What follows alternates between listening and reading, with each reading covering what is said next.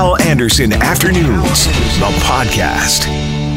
Right now, Jeff Traeger joins us. He is the president of UFCW 832, representing High Life workers. Jeff, good afternoon. Good afternoon, Hal. How are you? Hey, I'm fine, and thank you for getting back to me and agreeing to come on and chat. We've been trying to reach somebody at High Life to talk to them about what's happening in their plants. And so when we did not hear back, we decided to give you a call, and I appreciate the quick response. So first of all, you represent, the union represents High Life workers in Neepawa and Labrokery, correct? Only the workers that are in Neepawa, not the workers in Labrokery. They only have one really large plant, and that's in Neepawa, and we represent the 1,300 workers there. All right, good. I wanted to clarify that because I wasn't sure. Obviously, meat plants like this one have become a part of the COVID-19 story. What's happening in Neepawa with High Life and your workers? Well, I guess the first thing and the most important thing is we continue to be lucky here in Manitoba that there hasn't been any signs of COVID-19 in the plant in Neepawa. We also represent the Maple Leaf workers here in Winnipeg, on La Jamodier, and in Brandon. So we have about 4,500 members that work in this industry, and there have been no instances of COVID in any of the plants. Which is, as you point out, great news, isn't it? It absolutely is. It absolutely, and a big part of that, I have to take my hat off to the employers, both High Life and Maple Leaf, for all of the precautions that they've put in place. There's a very, very long list of things that they've done to protect those workers. Give us a few. If you're a worker at one of those plants, what's your day like when it comes to preventing the spread of COVID-19? Well, when you get to the plant, you have to go through security, and you're asked questionnaires about travel and about where you've been and how you're feeling. They do a temperature check on every employee before every shift. They've staggered the breaks, and they've also expanded the employee areas, so put up temporary locker rooms and temporary bathrooms to make sure that people can be far enough apart. And in the break room, they only allow 3 per table, and they've added more. They've staggered the shifts so that when there's a shift change, you don't have hundreds of people coming one way and hundreds going the other way. They put about an hour between the shifts in order to make sure that one crew gets out before the next one gets in. They've closed the facility to visitors. They've added more entranceways, and they have provided employees with masks. They are working on those face shields that you see, but problem with those is that they fog up significantly because of the temperature in the plant, so they're working on a solution to that right now. Well, and I was reading up a bit on these other plants that are having issues. And basically, if you get a case of COVID-19 in one of these plants, the only way to deal with it is to shut down for 14 days, 2 weeks, and everybody self-isolates, which is why when these plants start to shut down, it becomes such a big concern. Yeah, and that's the lesson learned from the Cargill mistake in Alberta when they didn't do that, even though the union was calling for them to shut the plant down. They had 38 cases 1 week. 6 days later, they had over 502 deaths. So obviously, if we did see a case of COVID-19 in any of these plants, we would be calling out very loudly for them to shut the plant down. It's just impossible to social distance a lot on the lines. When they're physically on the line, a lot of these workers are shoulder to shoulder, just a few inches apart from one another. You're in this business, Jeff. Any concern on your part when it comes to the supply chain? I hear different things from different people on this. Well, in the pork industry, which is what Manitoba primarily produces, right now they have not slowed down one bit, so I don't see any issue with that. And our 2 poultry plants that we represent, what used to be called Granny's, which is now Exeldor, and Dunright, are both fully operational as well. So I think it's because 2 of the largest producers of beef in Canada are in Alberta that could potentially start to hamper domestic supply, which would end up increasing prices. And I think that's what people are worried about. And if another one of those plants shuts down, then that might be a realistic concern. It's not easy to import meat products from other countries right now. How much of the product that you deal with at High Life and the other plants you mentioned here in Manitoba, how much of that product stays here? How much of it goes elsewhere? Where does it go? Well, it primarily the High Life plant sells most of their pork in Japan. They do provide domestic as well here in Manitoba, but that would be a relatively low percentage. They export probably 90% of their product overseas, just like Brandon plant sells most of their pork in Asia. But you also have to understand that these two plants combined slaughter 24,000 at full capacity, 24,000 hogs every day. So there's no way Manitobans could eat that much pork, obviously, and that's why domestic supply here is never going to be an issue because of the amount of pork that is produced at those plants. So other than, and you mentioned, kudos and props to the employers, which is great. You don't hear that often from from a union guy. A union guy, so I'm happy to hear that. Aside from the face shields, which can't be used, and you explained why, any other issues that you or your members, the workers at these plants, are dealing with, or is it right now, at this point, an all good news story? It's almost an all good news story. Granny's Poultry, or Exeldor in Bloomnorth, Manitoba, actually went to put plexiglass dividers, like the ones you see for cashiers in the grocery stores. They put these up on the lines between people working shoulder to shoulder so that they at least had some additional protection. We know that both Maple Leaf and High Life are looking at that. It provides some unique challenges based on the workplace, but our members would love to see those put into place. And obviously, the 14-day thing that you already talked about, they'd like to know from their employer that if there was a positive case of COVID-19, that the employer wouldn't risk an outbreak like we've seen in Alberta, and they would shut their plant down and let everybody self-isolate for 2 weeks. As we hear about Saskatchewan's 5-phase plan that we heard about this morning to reopen the province, loosen some of the restrictions, and we're told in the next week or 10 days we'll see a similar plan here in the province of Manitoba. This really, what you're telling me today, Jeff, really goes to doing it right and doing it early and sticking with it, right? And I think that's, as we look at reopening things, we have to be cautious about it. And it really is great to hear that things are going so well for you at the plants and your members.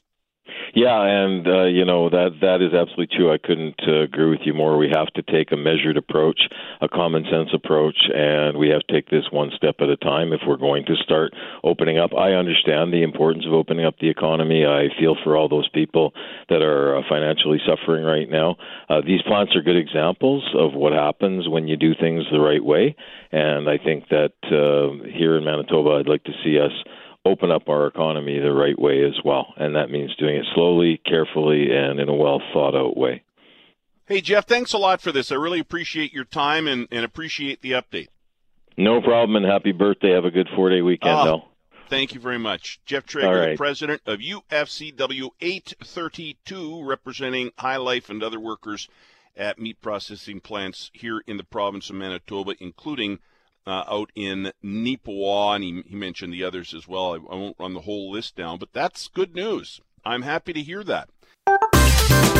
Lila Knox is the director of Northwest Community Food Center, and she joins us on the phone now. Lila, good afternoon. Hi, Hal. How are you? Excellent. Thank you very much. I've been messaging back and forth with Harvey Sumpka, and he's been telling me a bit about what's going on, and you've got details for us. Tell us about these grocery bags that are being delivered. You're not a delivery service, but you're delivering bags of groceries to people in need. Yes, that's true, Hal. Normally, we invite people in and have our food access programs at sit-down meals, but obviously we can't do that now. So with some emergency funds from our funders, we have put together 300 grocery bags each week. We're on week 3 right now, and those bags are sort of half fresh fruit and produce, half pantry items, sometimes a roll of toilet paper, because Harvey was able to find me some. And we're sending those to vulnerable seniors throughout the North End. Now, just seniors or others as well? Because my understanding was it was not just seniors, but tell me. That's true. Harvey sent me to some seniors' residences that would definitely benefit. We're sending about 100 to families through Norwest Family Resource Centers in Blake Gardens and Gilbert Park. So about 100 go to families, and then about the other 200 through Harvey's suggestions are going to Fred Douglas, Bluebird Lodge, Westlands at Audie, even the Westbrook Hotel we're trying to get on side. So we've got a number of places that we're delivering bags as we speak. And how do you find out about these people in need out there? How do they let you know they could use some help, or do you go seek them? Actually, that was where Harvey, who's an excellent community partner to Norwest, comes in. Once he knew we could do these, he was quick to identify the residences that are full of low-income seniors, and he felt that everyone in these residences would benefit from this program, and that made it very efficient because instead of delivering individually to seniors' homes, we were taking them to the loading dock, and then the staff in those homes could distribute them for us so that we're not adding our presence into their isolation. But I do have ideas for isolated seniors who also need these individual bags. Sure, well, share it with us. Okay, so the United Way, with some government funding, is spearheading a 311 program. So seniors all across the city who are in needs of either medication delivery, food, really anything they need to be able to stay in their home should be calling 311. And then I think they get triaged through Agent Opportunity. And if they're in our neighborhood, their information will be passed to us. And our family resource centers are stepping up and will be able to deliver grocery hampers directly to those people. So they might be the grocery hampers I'm providing them, or they might be ones that they're putting together. But Norwest is on top of that and has been delivering to individuals as well since last Friday, I believe. Isn't that great? Just by calling 311. You know what? It's just been launched, and I'm sure there's a few wrinkles. I know that we ended up delivering all the way to Transcona, and that's probably not how it's supposed to happen. Mm-hmm. But it did happen, because if we get a call, we will respond. And I'm sure there are organizations in Transcona that will eventually be involved as well. Yeah, we talk about Harvey Sumka. He passed me on to you. As I said, I've been chatting with Harvey, and I got to thank a listener, Scott, for telling me about the work that Harvey does. You're both involved in the Keewatin-Inkster Neighborhood Resource Center as well. You're very busy, Lila. Maybe talk a bit about that organization as well. Right. So Harvey's the ED, and I'm a board member of his. So we're quite well connected, and maybe that's why our partnership works so well. Norwest has always had a board member on his board, so it's not only been me, but others as well. I think those partnerships work really well. So Harvey's sort of an angel to all the seniors in the North End, and he has all kinds of programs. He does congregate meals through the WRHA. He has a call-in line for isolated seniors so that they call in and we know that they're okay each day. He runs legal clinics. He's got iPad lessons. He's exactly what they call him, a resource, coordinator. So he's supposed to make sure all the seniors in our neighborhood know what resources exist. And in fact, he also supplies a number of resources on his own. Mm-hmm.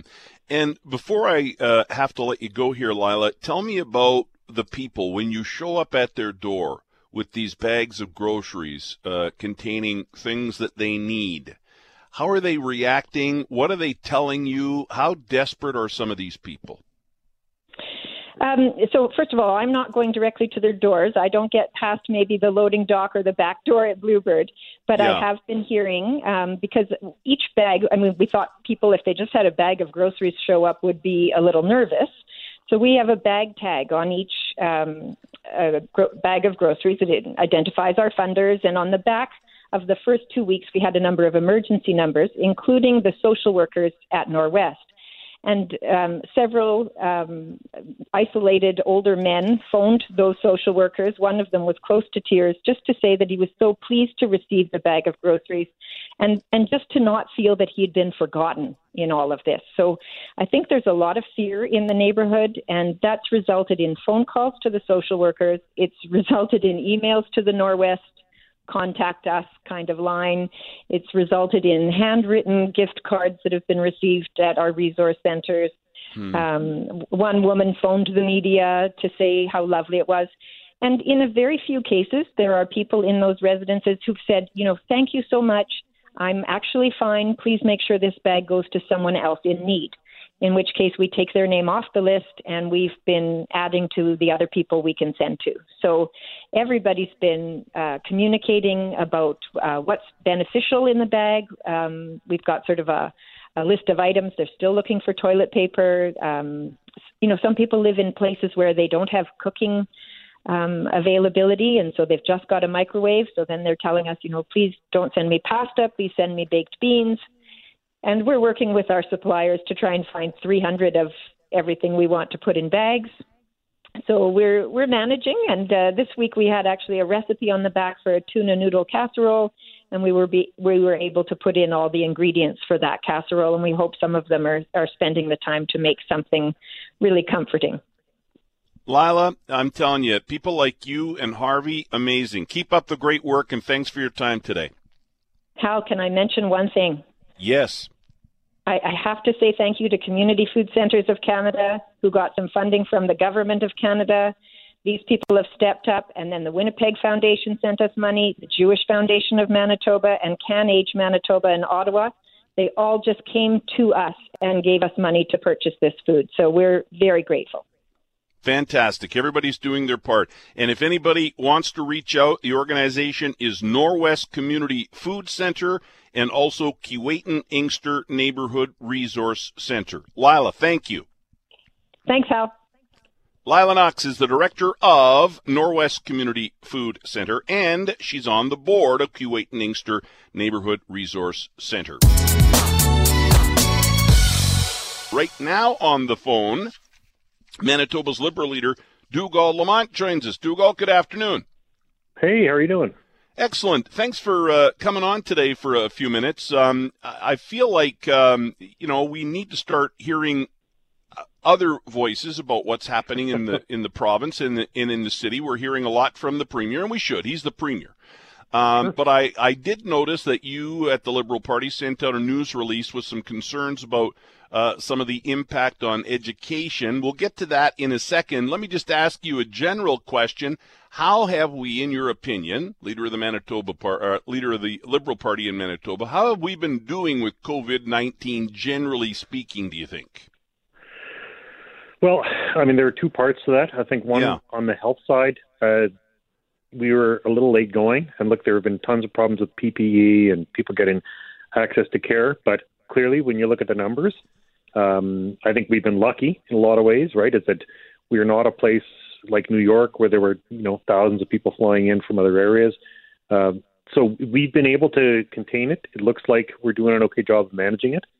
The flip side of that, though, is the economic impact, that we've been incredibly slow and very reactive.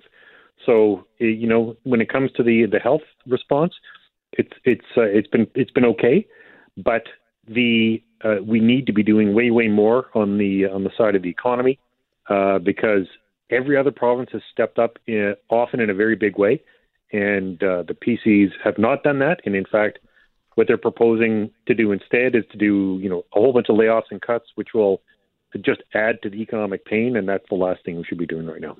What are some things that you think Premier Pallister and his Tory government should have done sooner?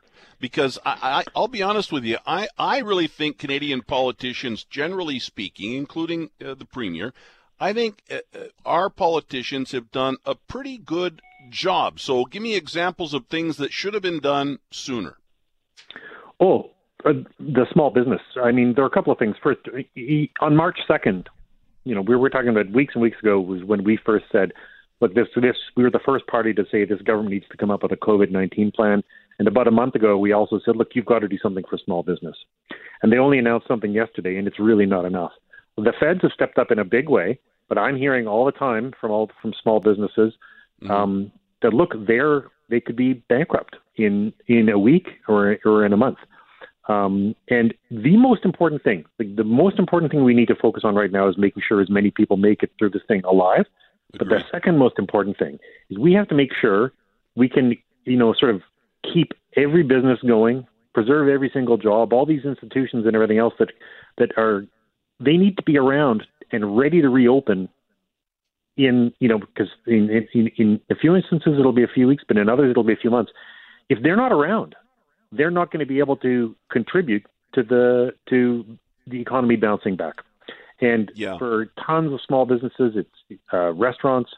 There just hasn't been the support, and Manitoba has really stood out in this. Is that every other province has stood up. PC premiers, Conservative premiers in other provinces, Saskatchewan and Ontario, have been making sure that small businesses get grants, not just more loans, in order to tide them over. And there have been huge problems with for early learning childhood centers as well. So part of it for me is making sure that those small businesses are looked after. That's one of the absolute biggest thing. The second thing is that at a time when you're seeing record numbers of jobs being lost, the last thing we should be doing is adding to that with more cuts, more layoffs, or more wage cuts. I know there are a lot of people who go, well, shouldn't we all be sharing the pain? But don't think about it. It's you're spreading the pain. Every single dollar, and every single dollar that the province cuts right now, and they want to cut over $1 billion, is going to drive our economy even deeper into the hole. So we got to stop digging. And that's been our issue, is that, and when he's talking about 30% cuts to universities, you're talking about closing the doors of Brandon University, closing the doors of the University of Winnipeg. Those aren't just job losses. These are places where people learn to train for jobs. They're going to have to be around, and a critical part of this, because it's going to be a while for unemployment or for employment to bounce back. There's going to be tons of young people who and others who need to go back to school, retrain, get new skills. And if there's no university there to do it, that's not going to happen. So, and look, I'm not alone in this. There's a broad range of people. Mm-hmm. Sandy Riley, former head of Investors Group, said, look, the government needs to step up.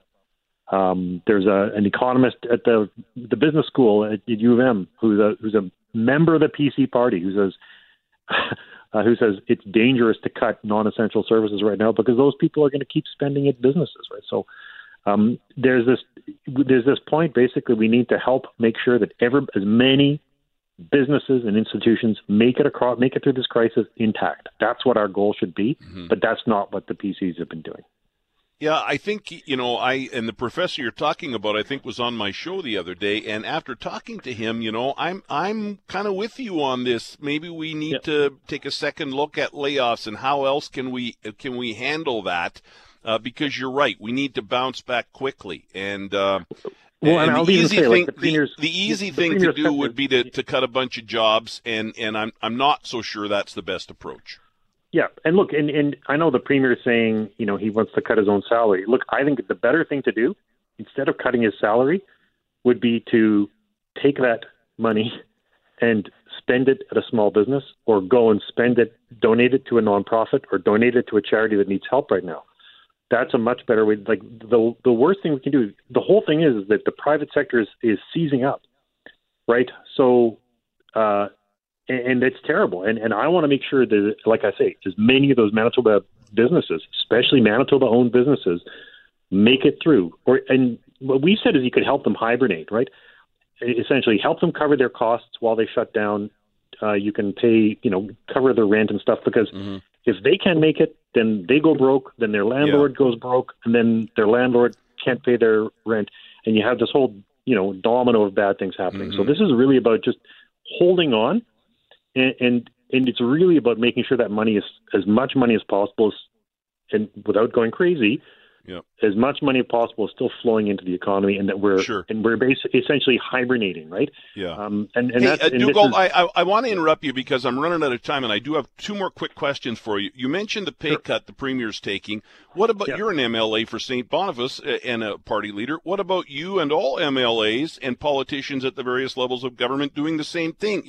Even if it's not a significant amount of money, it's a gesture. Well, I know. I think this is the thing, is that you want to make a gesture that's a positive thing. So we are, like, we get a COLA increase, cost of living increase. We're donating that to charity. But the other is that I actually think in setting an example, what I want to do is set an example by paying my taxes, spending my money at local businesses, and donating to charity. Because I don't think, like I say, then that's what I think the premier should be doing too. Rather than saying, well, we all need to cut back right now.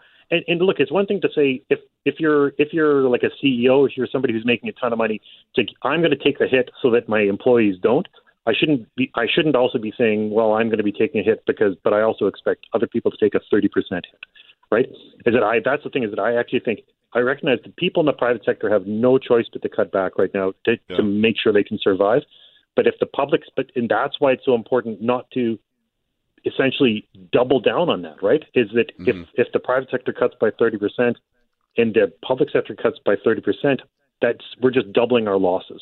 Yeah. So okay, and Dugald, I'm really tight on time. I want to ask you one more quick question. I apologize. Quick question. Are we ready to reopen? We expect to see a plan from the province in the next week or 10 days. Dr. Roussin gave us that timeline today, and we heard a similar timeline from Premier Pallister yesterday. Are we ready to start loosening restrictions and start reopening the economy in Manitoba?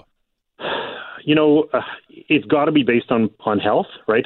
I saw some people talking about this too. Like, you feel like, okay, we're doing okay, but it's sort of, somebody said, look, it's like you're wearing a parachute. So, this parachute has really slowed me down. I might as well take it off now, but we haven't hit ground yet, right?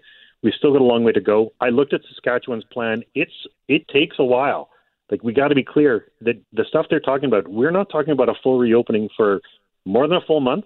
And then beyond that, it's still, your restaurants have to be half empty. You're still nothing over 50 people. So we're not talking about, we're not going to be reopening sports or any big facilities. Like, there's still going to be really big limits, and including for big employers, right? So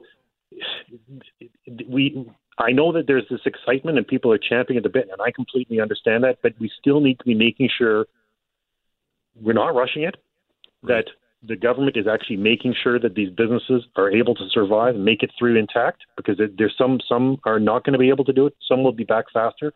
And really, it's all about minimizing the scars from this, right? So I hope we shouldn't think that because these businesses are a few businesses are going to be real open in a patchwork kind of way, that's a reason not to step up. The government really still needs to make sure, because I'm still hearing from small businesses who are not eligible for what's coming from the feds and we already had this discussion, and I'm way over time here, Dugald. I appreciate your time today. Thank you. Appreciate it. Manitoba Liberal leader Dugald Lamont. It's Thursday. It's just after the 2:30 news, and so that means Carolyn Klassen is with us from Connexus Counseling. Hello, Carolyn. Hey, Hal. How are you? I'm good. I'm taking a 4-day weekend. It's my birthday. I think it's Sunday. I've kind of lost track. I'll be honest with you. Jackie mentioned to me day before yesterday, what are we going to do for your birthday? She kind of had a smile on her face, because what can we do? And I went, wow, yeah, it's my birthday. So I'm going to burn in some days off. I'll be back on Tuesday. So I'm looking forward to a barbecue tonight and an extended weekend. Since we talked last Thursday, I got some stuff I want to get into here, but since we talked last Thursday, what has struck you relating to COVID-19, this pandemic, and how we're handling it? Anything stick out for you that you wanted to weigh in on? Well, I think a couple of things. One is that I think we're realizing that we're needing to turn this from a sprint into a marathon, where we were sort of figuring out how to readjust our lives in the short term. And like, I know around our house, we're realizing that actually real schoolwork needs to get done, right? That sort of waiting and hoping that things will get back to normal, that's not going to happen. We got to figure out how we settle into this existence. And so we have to figure out how to kind of do this for the long haul. And the tricky thing about, like, a marathon, is 26.2 miles. We don't actually know how long this marathon is going to be. And so we're settling into this with really no end in sight. And that feels really vulnerable. And so I just sort of watch people struggling with the reality that we have to adjust to this. And we don't know for how long we're going to have to adjust. And when things open, it's not going to be wide open. It's going to be different. And what does different look like? And so there's a different level of uncertainty that people are feeling now. Yeah, really good point. Yet, in Saskatchewan today, they announced a 5-phase plan to kind of reopen things and loosen restrictions. We're expecting a plan similar to that. Dr. Brent Roussin told us today in the provincial news conference that the Saskatchewan plan is along the lines of what they've been looking at here, and we're expecting to see that plan in the next week or 10 days. So while what you say about a marathon is true, there's also some anticipation that maybe slowly we'll start to get things back to normal. Talk a bit about anticipation, because boy, we have all had that pent-up feeling of, oh, when's this going to end? It's got to end. When can we kind of get back to normal? Maybe weigh in on that a bit. Oh, and let me tell you how my gray hair roots are not just roots. They're taken over as full-on trunks, right? Like, there are some things that are going to feel so sweet and such a luxury. And I guess the challenge is, even as things open up, when will I be able to get my gray roots addressed? Partly of when will that be allowed? When would hairstylists be able to open up? And then there's the other part of it is, so when I get a chance to get my gray roots addressed, everybody else is going to be wanting to do it as well, right? And he only has so many hands and so many slots in the day. And so there's this sense of this is going to, and I think there's going to be a sweetness to it, right? Things that we have often taken for granted, there's going to be such pleasure in such simple things, to be able to have my kids over for supper again and sit around the same table and laugh and joke and small talk the way that Zoom does not allow. There's going to be a sweetness to it that is just going to be beyond how much I normally appreciate these things. We're just going to hold those things and treasure and value them, and I hope that we're able to hold on to that feeling and not take simple things for granted and realize that what we're missing are really simple things, but simple things are what make life worth living, what give us joy, and we'll be able to hold on to and emphasize and really live our life in light of what's truly important. In a roundabout way, we will get back to COVID-19, but I want to make sure we talk about the tragedy in Nova Scotia. We had a woman on CJOB yesterday who lost her sister and brother-in-law, and she was talking about how they were meant to be on holiday when this happened, and because of COVID-19, which of course prevented them from going on that holiday, they were home instead, and as a result of being at home and not on holiday, they were, two of the victims, killed by this gunman. And it came up in our news meeting this morning. Lauren McNabb talked about how when she heard that yesterday on CJOB, it sort of choked her up. She was emotional about it. And I got thinking about that. I guess it's kind of what ifs, right? Or coulda, shoulda, woulda. I don't know how you put it. But it seems to me like maybe that almost relates to guilt. We talk a lot about grief. You're an expert on that. What do you think of that whole situation? It's tragic. It is tragic, and I think when you hear the what ifs, like it didn't have to be this way. If things had been normal, if they had been able to do what they would have normally done, that wouldn't have happened. And I think the what ifs, they are very much connected to grief. And Elizabeth Kubler-Ross, she looked at people that were dying, I think it was back in the 50s or so, and she was listening to them and hearing about the different stages of grief. And what she attributed the what ifs to was to the bargaining stage of grief. And that bargaining of, so if this, then that, and sort of this negotiation of, I wish it didn't have to be that way.